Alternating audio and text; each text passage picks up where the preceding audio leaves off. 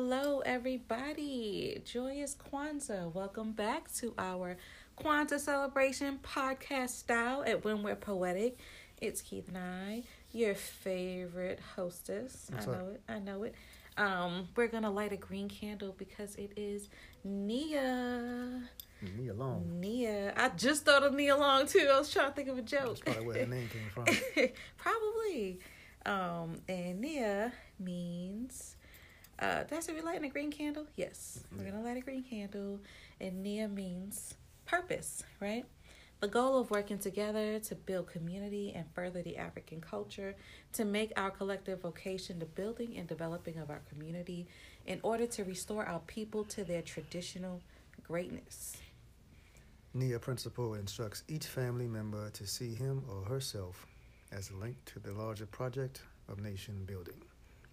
The individual has not started to live until he or she can rise above the narrow confines of his or her individualistic concerns to the broader concerns of humanity.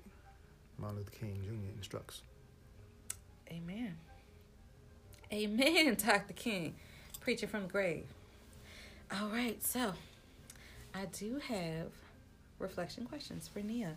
The first one, my traditional one, right? What did Nia mean to you in the year of 2021? Purpose. That's a strong one. Huh? Purpose? Nia. Oh, okay. Nia means purpose. Oh, yeah. Definitely understanding and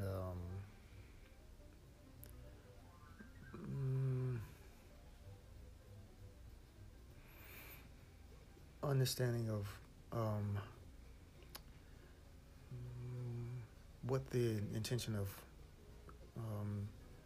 community is and how it's not should look, but how it can look, with intention, with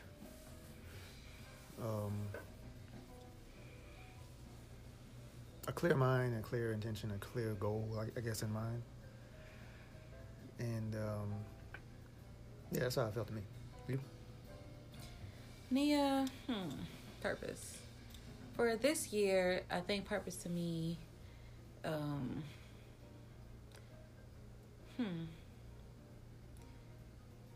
I think Nia was more clear to me in the year of 2021 in terms of a lot of times, like I did express on a prior episode, that I just discovered that, or came to the realization that I am more intense than I realized.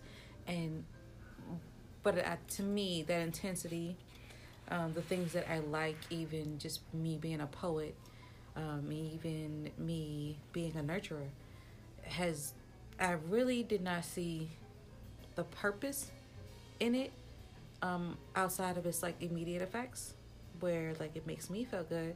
It's therapeutic to me. People love it. But in terms of building community, furthering African culture, making a collective vocation, the building and development of community, well, I didn't even consider it as an attribute to that. It was more personal. Well, I think our podcast, we both accomplished that. That's true. That's a good one. So I think we both can check that off our list. Oh yeah, Nia meant When We're Poetic.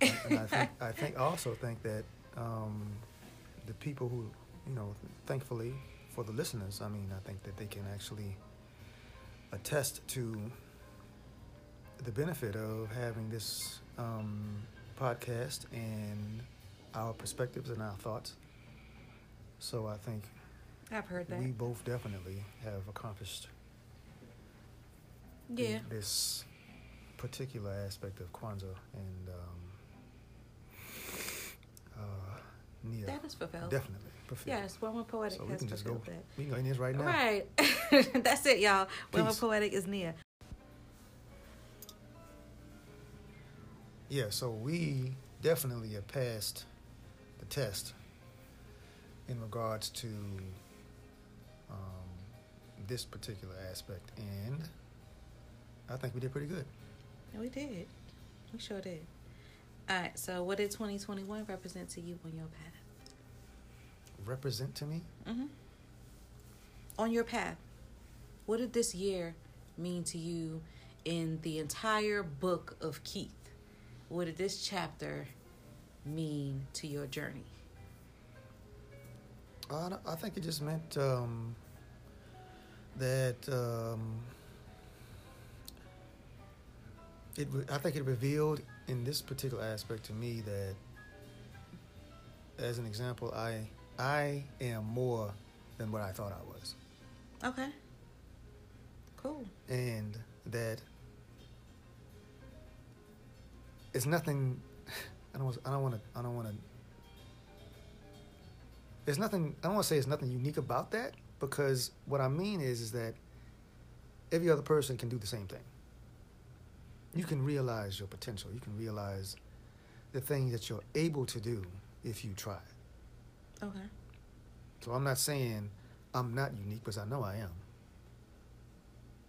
Okay. I know I'm gifted, but that doesn't mean that somebody listening is not just as gifted and you're not able to do the same thing. A year ago, there's no way in the world that I'd be a podcaster in my mind. Got you. Okay. But it's just a thing. It's a thing that you didn't know how to do until you did it. So, represented new opportunities, growth. Right. Nice. Okay. For me, this year meant reverence. Meant a lot of the worship for, like, worshiping my journey, honoring my journey. The parts of my journey I did not want to honor, I didn't even want to recognize. And this year kind of, I'm going to sound like such a poet, but deliciously tore at me in a way that just made it impossible to hide from that process of honoring yourself, of honoring all the pieces of you, of everything that happened to you, and understanding that it all had its place and that it's okay. Yeah. Right? So that's what this year represented to me. Yeah. So heavy, but also light. Yeah. So I should say heavy to become light, you know. So that was me. Are you happy with where you are in life right now? Yeah. Word? That is a beautiful thing. It is. I thought about it today. Because I'm not going to tell everybody my business, but go ahead, tell the people your business. They want to know. They want to know. I'll just say that I've lived a life, and what that mean? That means I've lived a life. What you been doing with this life, sir? If I had to tell my life story up until now at my age, it would be a nice book. You could tell me. I'll tell you later. Listening. Okay. All right. I'm here. Well, my point is that I see a lot of things. I'll put it in perspective. I see a lot of things of what people are trying to do in their lives, the things that they want to do. Not to, and